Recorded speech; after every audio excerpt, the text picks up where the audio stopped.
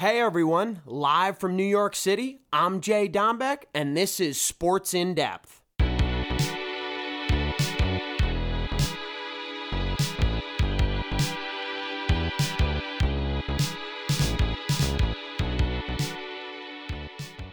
Hey folks, JD back in action. Recording here on Monday. I want to walk us through the first two games of the NBA Finals. Two different results, two completely different ball games. I wanted to start with the Boston Celtics. For them to win game one, 120 to 108 was absolutely phenomenal. Especially them going into the fourth quarter down 12 and they end up winning by 12. I mean, just absolutely big time. I wanted to talk about the role players who stepped up. Game one for the Boston Celtics, Al Horford playing 33 minutes in game one, 9 for 12 from the field, 6 for 8 from beyond the perimeter with 26 points in the ball game. I wanted to talk about what Derek White did off the bench, 32 minutes, 6 for 11 from the field, 5 for 8 from downtown with 21 points. And how about Marcus Smart in 30 minutes played? 7 for 11 from the field, 4 for 7 from downtown with 18 in the ball game. We know Jaylen Brown and Jason Tatum are the two-headed monster. But in order for Boston to win game one, they needed the role players because Jason Tatum simply did not show up. 3 for 17 from the field in game one, 1 for 5 from downtown. He did have 13 dimes, so he was looking for his teammates, but only 12 points is not going to cut it for Boston if they are going to go on and get an NBA championship. Jaylen Brown played okay, 24 points, but from the field, 10 for 23, 2 for 8 from downtown. He's got to be better as well as the series unfolds. But I really must say, the role players need to step up against a powerhouse like the Golden State Warriors, a team who's been to now 6 finals and have won 3 since 2015. It's just remarkable what they've done over the years, and now getting into what they did in game one. I simply feel that Steph Curry needed more help down the stretch. He did have 34 points in the ball game, but he had a stellar first quarter. Then the other 3 quarters were human-like. Let's talk about Klay Thompson. For him to be playing 39 minutes in game one and only having 15 points, 6 for 14 from the field, 3 for 7 from beyond the arc, he must. And points, we know he's going to sit between 15 and 20 with his new role here in this Warriors system post-injury, but he's got to be more efficient from the field. We've talked about that in other games this postseason. Klay has got to show up and his shot selection must improve. He doesn't need to jack it up early in the shot clock. I also feel that he's better coming off screens and putting it up, opposed to creating his own and putting the basketball on the deck. Klay's got to play to his strengths, and we as NBA savants and fans out here know the role he needs to play in order for the Golden State Warriors to be successful. We've seen it in the past. Draymond Green had an awful game one, 2 for 12 from the field, 0 for 4 from downtown with only 4 points. If he's going to shoot 12 shots, he must be hitting 5 or 6 of them. The offense needs to flow through other guys if Dre is simply not knocking down his shots. We don't like Dre shooting too much from the perimeter, but if he's able to clean up, make layups and dunks, and able to beat his man to the hole once in a while, that's what they need out of Draymond Green. His energy and effort on the defensive side of the basketball is what he's there for. They have enough scorers, but if he's going to shoot the basketball 12 times, once again, it can't be 2 for 12, folks. It cannot be 2 for 12. I think Wiggs playing pretty well in game one, 8 for 15 from the field with 20 points. The story was Jordan Poole didn't really show up off the bench like he was in game two. First game of this series, just 9 points, 1 for 5 from deep, 2 for 7 from the field. And I think JP's got to shoot a little more. They like his spark off the bench. They want him to shoot the deep ball as well as get to the hole and finish with that jelly around the rim. I simply feel if Klay's off, JP can't also be off with Draymond Green being inefficient as well. Curry needs more help, and he got that in game 2. I want to transition over to game 2 because it was a great basketball game in my opinion. I wanted to talk about the fact that it was a low-scoring affair, 107 Warriors, 88 Beantown. Warriors just did just enough, and I felt the Celtics, we're going to talk about this. In game 1, Al Horford, Marcus Smart, and Derek White had outstanding games. What'd they do in game 2? Al Horford, 2 points.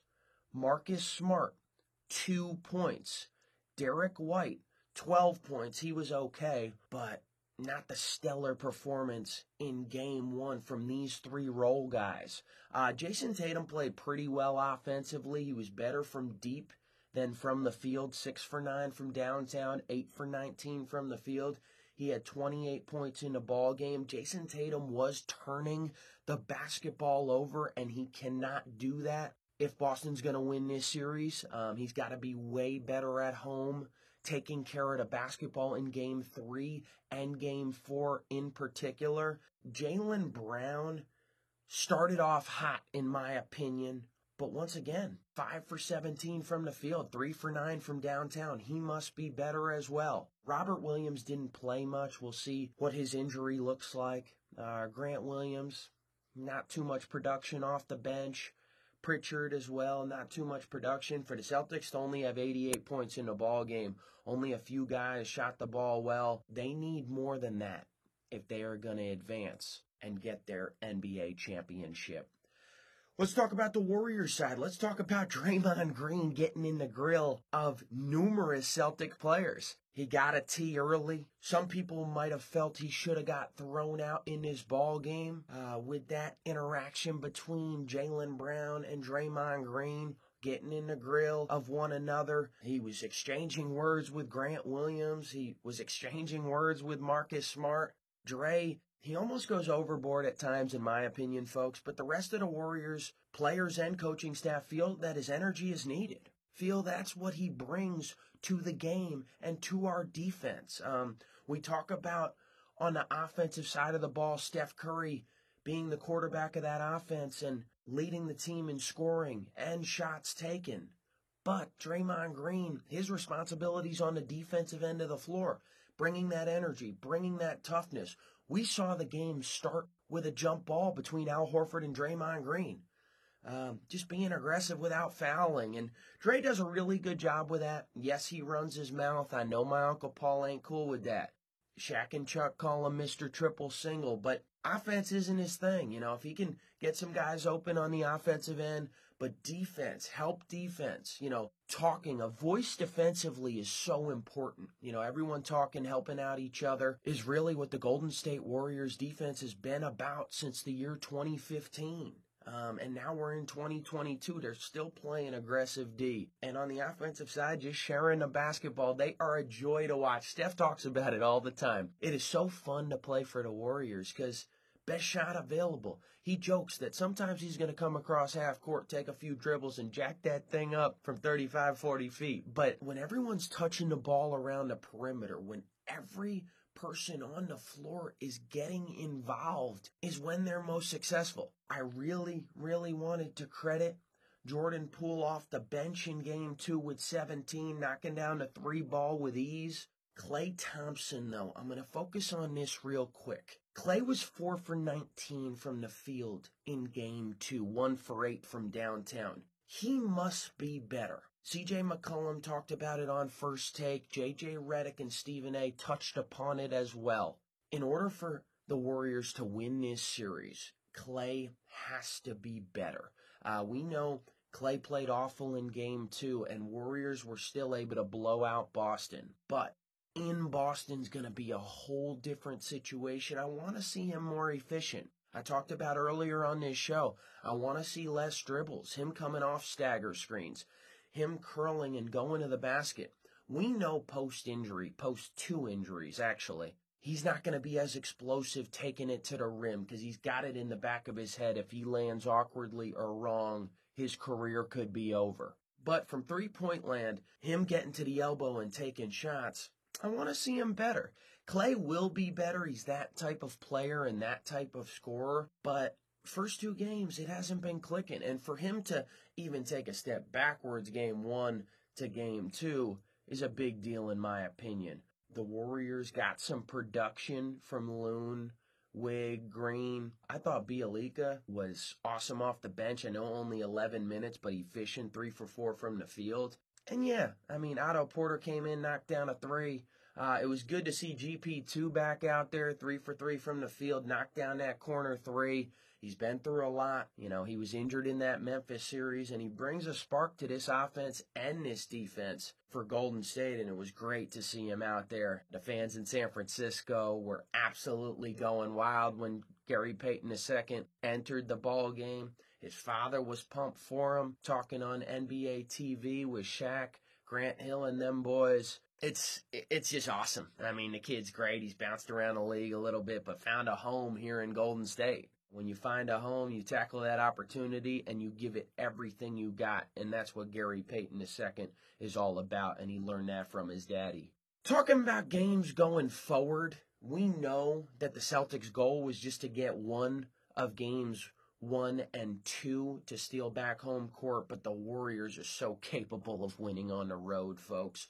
We know, Steph Curry's going to shoot that thing no matter if he's in San Francisco, Boston, or Jamaica. He's going to be knocking it down. So, yes, he's going to need some help from that supporting cast. I think JP and Wig are going to have to play the way they play. Draymond Green, bring that energy defensively. And if he's going to shoot efficiently from the field.